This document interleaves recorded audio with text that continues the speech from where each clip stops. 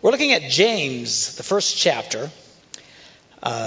Wednesday night's a little bit different than Sunday night or Sunday mornings in that Sunday mornings our messages are fairly topical. In other words, I'll take this particular topic and then jump all over Kingdom Come trying to, talk about that one topic. But Wednesday nights we like to take the Bible and go verse by verse, ding, ding, ding, ding, ding, ding, in a row, kind of put it in context for you. And the book that we're studying right now is James. We're in chapter 1 and we're at verse 5. And we were talking about this last time. If any of you lacks wisdom, he should ask God, who gives generously to all without finding fault, which is a great thing. God is not a nitpicker. He's not, always. We're very good at finding fault. All we got to do is get any group of us discussing you, and we'll find fault. Well, he's a nice guy, but he's kind of obnoxious, or he doesn't do this right, or doesn't do that. And I don't know, he needs a little more patience here or there. It doesn't take people long at all, man. We just, zoom, we can find fault like a hidden treasure on a desert island, man. We can zoom in and boom, we got it, baby. But God, who knows all, doesn't think in those terms. He's not trying to find what's wrong with you. He's constantly looking at you, knowing what's best about you, what you can do, what you accomplish. The one thing Jesus did as he went around, as he challenged men and women, was follow me. I'll make you fishers of men. I'll do something with your life. I know what you're capable of. He looks at Peter and says, you're a rock. Well, Jesus was seeing something nobody else was seeing, because Peter was kind of a jellyfish, man. He's all over the place and wishy-washy. And then when the really heat was on, he denied Jesus 3 times and, was hiding out, afraid. And, but sure enough, when the time came, Holy Spirit was poured out. Who becomes the rock? Peter stands up and starts proclaiming the gospel. See, God saw something in Peter years before Peter saw it. He didn't look at him and saw what was the best. He saw what was, or the worst, but saw what was the best. Seeing the very best. What does God see in you? He sees what you're capable of. That's why he challenges us. That's why the Holy Spirit convicts us of our sin. Why? Because we're better than that. You see what I'm saying? You're better than that. You can do better than that. You think, well, I don't think I can. I've always been a nothing. I've always been a nobody. I've always struggled with this one thing and it controls my life. God says, no, you're better than that. Like my mama always says, don't do that. Why not? Because you're a gunger. What does that mean? I don't know. But she told us that all the time. And you can do anything. Why? Because you're a gunger. You're better than that. You're capable of anything. This is what God does when he looks at you. Amazingly. When he looks at me, a lot of us, we're better fault finders than the people around us. A lot of people, you try and challenge them to anything, and they immediately think, well, I can't. Why? Because all they are aware of is their faults. All they're aware of are their weaknesses. And they're overwhelmed by their inabilities. Overwhelmed by what they cannot do. When God is trying to open our eyes, lift up our heads, see that our strength comes from God. And that through Christ, all things are possible. Whatever dream he's put in your heart, he can make a reality. And he will, if you just trust him. Kind of get out of the way sometimes. But that's the wild, incredible thing. So this God who gives generously without finding fault, he says, and it will be given him. Now, we talked about this idea of wisdom. Generally speaking, we don't like to ask for wisdom. We just want direction. If we don't know what to do, we just want to know, God, tell me what to do. And we've got millions of Christians around the world who sit on their behinds doing nothing because, well, I want to hear what God wants me to do. The Bible doesn't say sit around and wait for God to tell you what to do. The Bible's very clear about what we should do. We need to act. And if you're not sure, the Bible says ask for wisdom. But there's a difference between wisdom and specific direction. Most people don't want wisdom. They want specific direction. Why? Because then it doesn't take any faith. See, people don't want faith. Wisdom, you're still a little bit, blindfolded. Like these contests where they blindfold people and then someone has to call out directions. We don't like that. Because the Holy Spirit is telling us, turn here, turn there. The Holy Spirit says, don't go this way. Good idea not to go. You know what I'm saying? But we don't like that. We just want to know exactly what's going to come, and we get all hung up on those sorts of things. But that's not how God is glorified. Wisdom is the ability to distinguish between right and wrong, good and evil, even good and better. And I shared with you last time how I believe God is the most glorified, not when he's telling us every little puking thing to do, but when we as mature believers take the principles of his word and live successful lives. Just like I am not the most glorified having to tell my son, who turned 29 today, every little thing to do. When he was a little boy, I did. Phil, get out of bed. Phil, did you change your underwear in the last week? Phil, did you do this? Phil, did you do that? And did you do your homework? And then, boom, boom, boom, boom, boom, boom, boom. I'm not the most glorified doing that. I don't think anybody would look at me constantly talking to my son thinking, boy, you're a real great father. Where I get glorified is when, as a young man, he no longer needs every little bit of instruction in how to live his life. Can you see the difference? Somehow in Christianity, we've made that glorifying God. Just be obedient. Wait for God to tell you what to do. I don't think that's glorifying to God. I truly don't. And not to say that God won't speak to you. If God speaks to you, then by all means, listen to him. But don't sit around doing nothing. If you're confused, don't say, God, tell me what to do. Say, Father, give me wisdom. How will I know he'll give it to me? Because he gives generously, James said. He does. He loves to give wisdom to people. Yeah, but I'm a slime bag. He does it without finding fault. He knows you're a slime bag. He doesn't care. All right? He knows you struggle. He knows you didn't pray enough today. He knows you haven't read your Bible in a month and a half. He knows these little things. He knows you kicked your dog. All right? Which you shouldn't do, but he knows. And, anyway. So this whole idea of wisdom. Now, the best picture of wisdom, and I'm going to jump away from James, and I'm going to do kind of what I do topically, which is jump around the Bible. But that's okay. We'll still put it all in context in James. We're going to jump over to the Old Testament, to 2 Chronicles, the first chapter, verse 7. And one of the coolest things in history that occurred, and as far as I know, it's the only time it's ever happened in human history, but that it says, that night God appeared to Solomon and said to him, ask for whatever you want me to give you.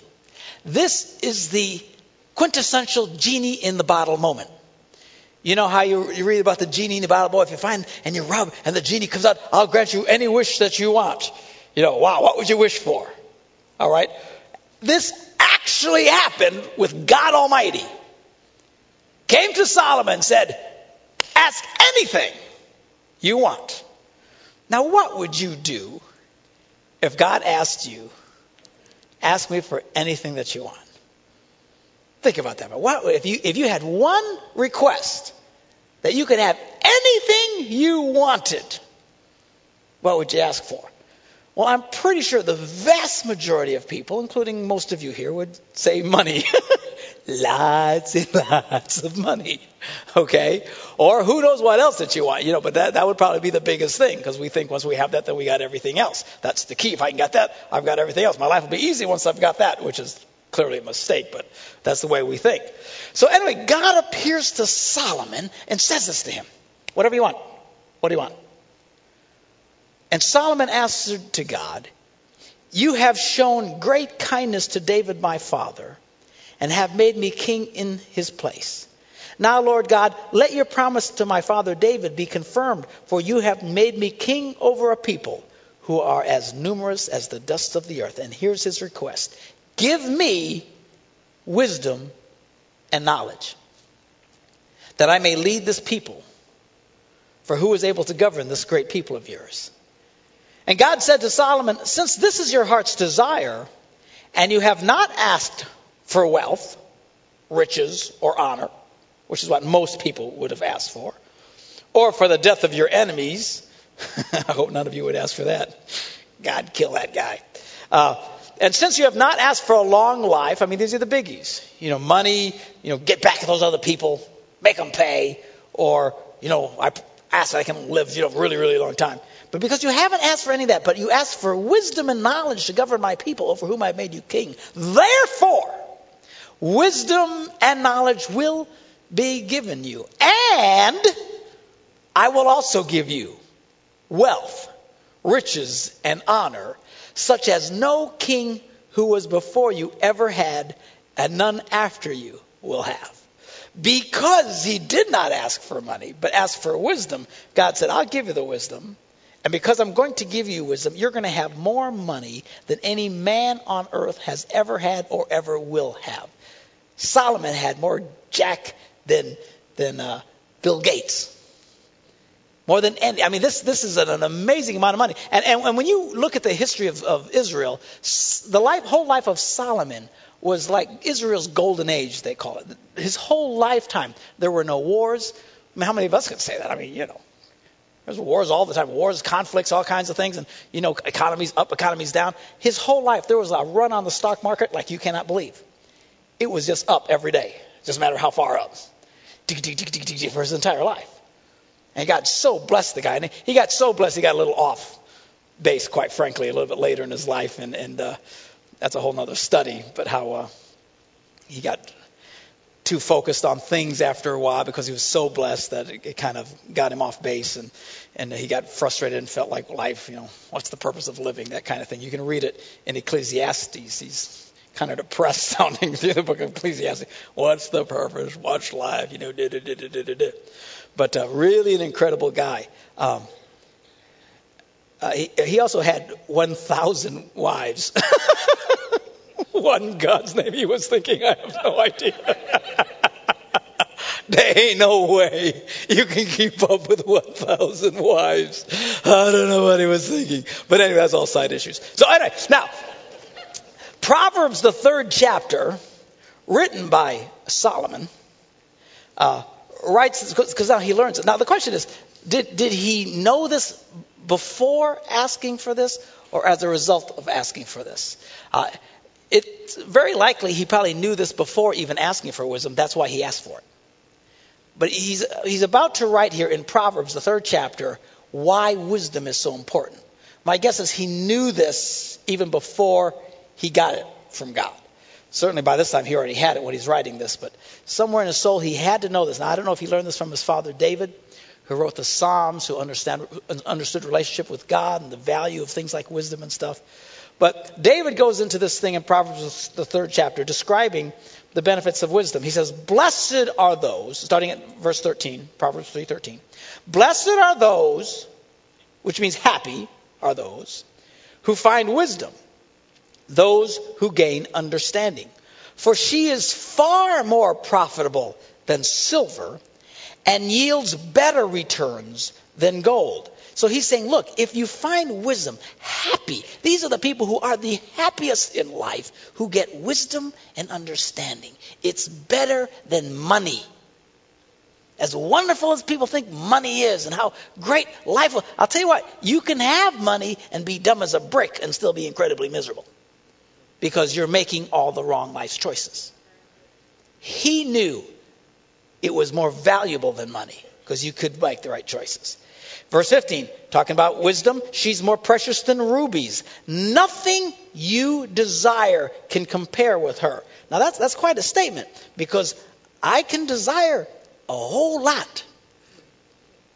I mean, let your mind, what could you do if money was not an object? If you could have anything, what would you desire? Ooh, maybe a gigantic yacht, maybe a house, whatever, the biggest thing you can think of. It cannot even begin to compare with this idea of having wisdom. The ability to know right from wrong, good from bad, mediocre and best in your life. Now here's what it says about wisdom. Long life is in her right hand. See, the one thing that he didn't ask for is for long life. But in getting wisdom, he got long life. Because in wisdom, long life is in her left hand, or in her right hand. In her left hand are riches and honor. These are the things that he got. In asking for wisdom, he got all of this. See, a lot of times we chase things Let me back up. A lot of times we think that the best route to getting what you want is a direct line to what you want. And that's not true, necessarily. Quite frankly, most of the time it's not true. If you want long life, going after long life directly isn't the way to get there. If you want riches and honor and all, going straight for it generally is not the best way to go. People trying to find peace and joy in their lives.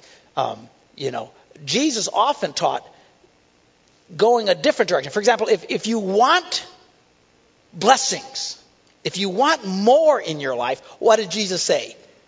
Give it away. Well, that's a pretty indirect route to getting, right?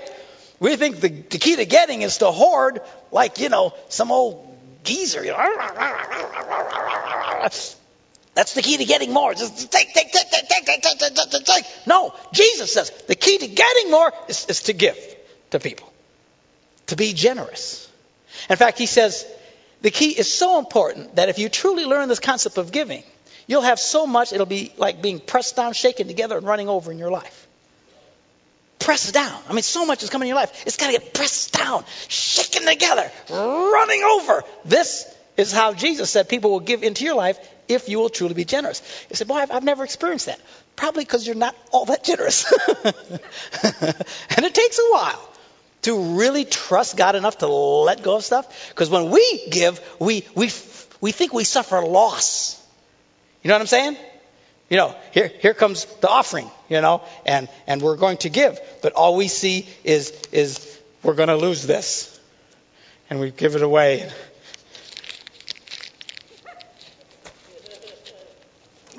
And we think it's gone. It's gone. It cost me. You see, that's the way we think about giving. We look at it in terms of loss. When Jesus said, if you truly understand giving, you understand that it's actually gain to give. Everybody wants a great life. Jesus said, you want a great life? Die. That's what he said. Die to self. I got a sermon I'm going to be preaching to you down the road here. I just haven't had a chance to get to it yet. Entitled, God Wants to Kill You. He does. He wants to kill you dead as a doornail. Not the physical you, but the selfish you. Just want to kill it. The problem is, the selfish you, for a lot of you, is the biggest part of you. So it's going to hurt like crazy because we don't want to die. But if you want true life, Jesus says, die. Surrender your life. If you'll pick up your cross and follow me, you can have all this. See? All these concepts, but we think, no. The key is going straight for what we want. And in doing so, most oftentimes, what we want escapes us. It flees from us. Solomon says, man, you want long life? Get wisdom. You want financial security? Yeah, get wisdom. No, I need money. No, you don't. You need wisdom. Somebody say amen. Amen. Right, Kabir? That's it, baby. That's what we try to teach people in Crown, man. Crown Financial. If you haven't gone through those classes yet, you ought to go through that classes. It's about wisdom. How to get smart about your money. Everybody thinks that what they need is more money. No. Your answer, believe it or not, is not more money. It's wisdom. Being smart with what God blessed you with. You know what happens frequently to people who get more money? They just get bigger in a bigger hole. I know people who make well into the six figures who are so broke they can't go out to eat.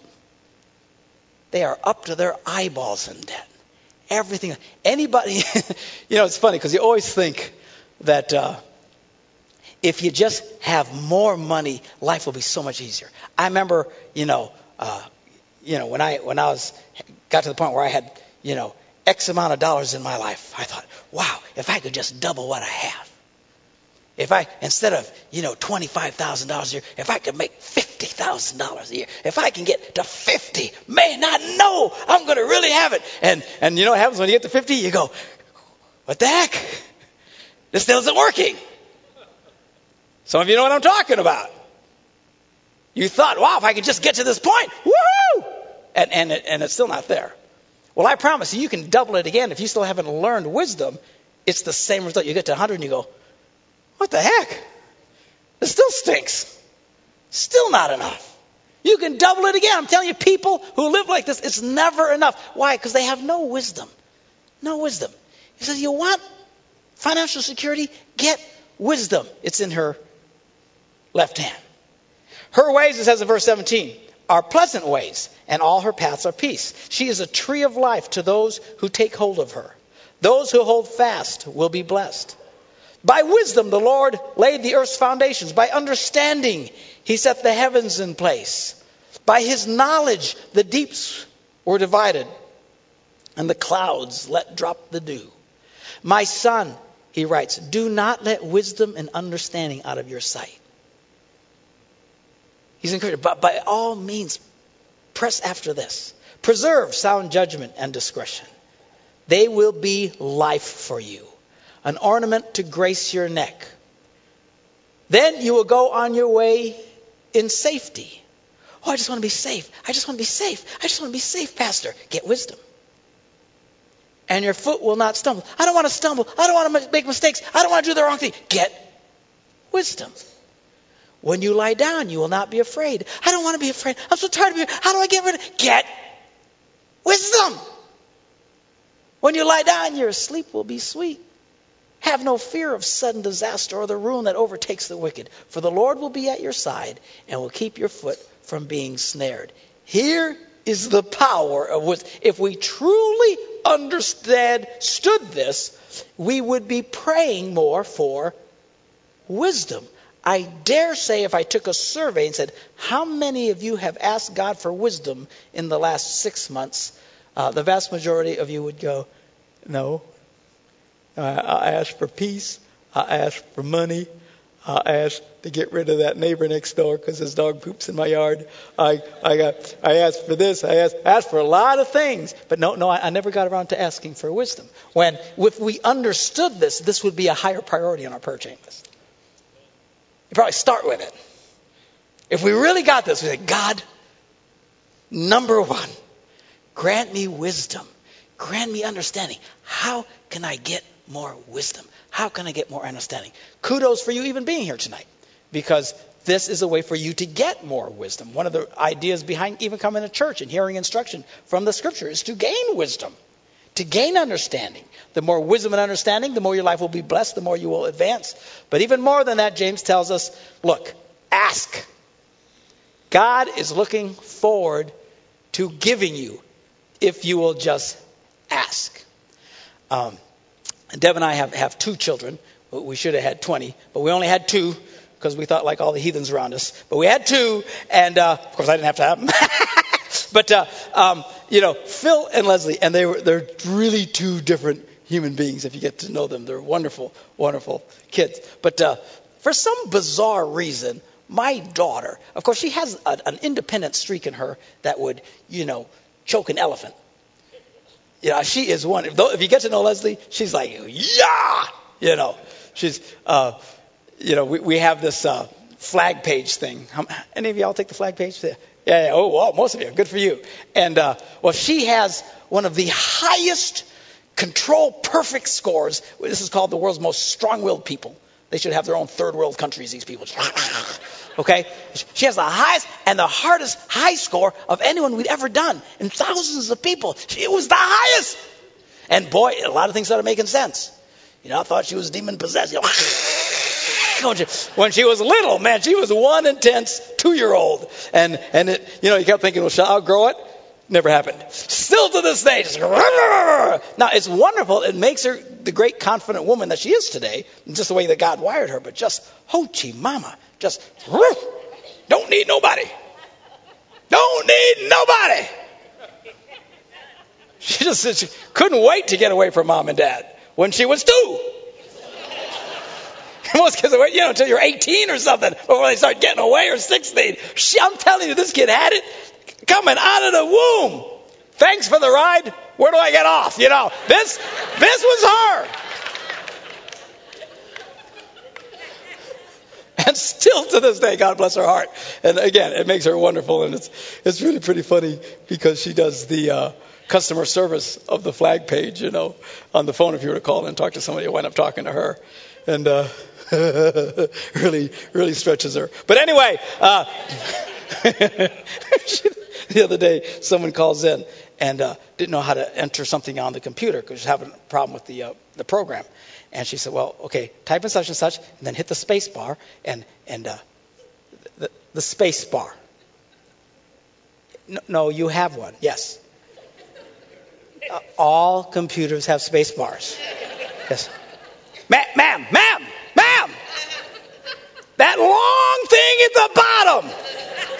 Space bar. You can just see her because she just wants to reach through the phone and just, but she handles it well. But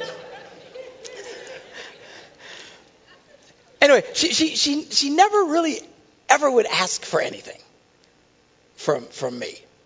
Even to this day, she just never asked for it because she just got this independent streak in her. Okay, now my son Phil, he gets asking. All right, always has. He can get stuff out of the old man at a drop. To this day, no one can manipulate me like my son. I walk into his office thinking, we're going to go Z. I'm absolutely convinced we're going Z. I'm going Z, and I'll spend 10 minutes with him. Come on. Yeah, A was a better idea. Yeah, I knew it was. It makes me crazy. I don't know how he does it. But he would always ask for stuff, and I would, he could always get stuff out of me. And I would try and communicate to my daughter. I said, you realize, if you would just ask me, I'll give you whatever you need, whatever, within reason. I mean, but she just would never really take advantage of it,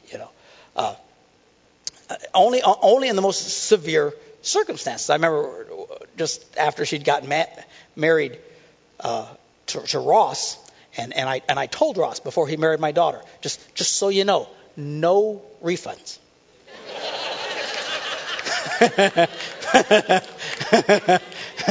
You tear up the sales slip, baby. You can't bring her back. All right. I love my daughter, but this is it, baby. Are you sure you want? Yeah. So anyway, she I think a year or two after they got married, and she came in and she is just beside herself. I made a horrible mistake. I'm like, oh no. No, not this. It's a horrible mistake. What is it? Oh, I made a mistake in my checkbook and I'm $100 short.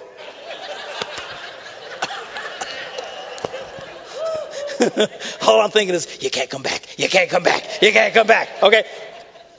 And even then I said, I'll give you the $100. I'd have given her $500. I'd have given her $1,000. Don't ask me, you're not my kid. But but Phil, he gets anywhere near close to, he needs, hey Dad, can I have a couple $100? What do you need it for? Does it matter? No, I guess not here. So I mean, so what I'm encouraging you to, God is very generous. He's very generous. A lot of times we don't get stuff out of him because we don't ask. We're convinced, that he's going to find fault with us and we're not going to get there and, yada, yada, yada, yada, yada. And we don't really experience all that we should experience. And I'm out of time. I'm not out of town. I'm still in town. I'm out of time. We'll pick it up again next week. But you're getting the idea, right? God wants to bless you. He wants to give you good things. But you need to ask. Let's all bow our heads in a word of prayer. And as we all have our heads bowed and nobody's looking around, let me ask you, the greatest gift God wants to give you is to forgive you. Now stop and think about this. You owe God a debt you cannot pay. Every man and woman is full of sin and things we haven't done right and things we've done wrong. And what God is saying, look, because of what Jesus did on the cross, because he was the Lamb of God who took away the sins of the world. If you will ask me, if you'll just ask me, I will pay the debt. Yet millions of people who come to church and hear this message still have not asked God, God, forgive me. God, forgive me for my wrong. Come into my life. We try to work it out on our own. I can do it on my own. I can fix that checkbook on my own. I can fix that check. I know it's a mistake, but I can fix it on my own. Well, why kill yourself? First of all, you can't fix it on your own. Even if you could, why would you want to?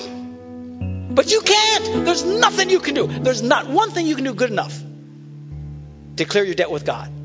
If you could have been good enough, Jesus would have never went to the cross. Why would he have gone? He would have just said, hey, be good enough. He is willing to give you a clean start, a clean slate. He wants to do this for you. You have to ask. It's just that simple. I want us all to pray this prayer together. If you're here tonight and you've never truly surrendered your heart, your life to Christ, if you'll pray this prayer with us and believe this from the bottom of your heart, God will clear the slate with you. He will come into your life. He'll start giving you purpose and direction and meaning and start blessing you so you can start succeeding in a way you never thought possible.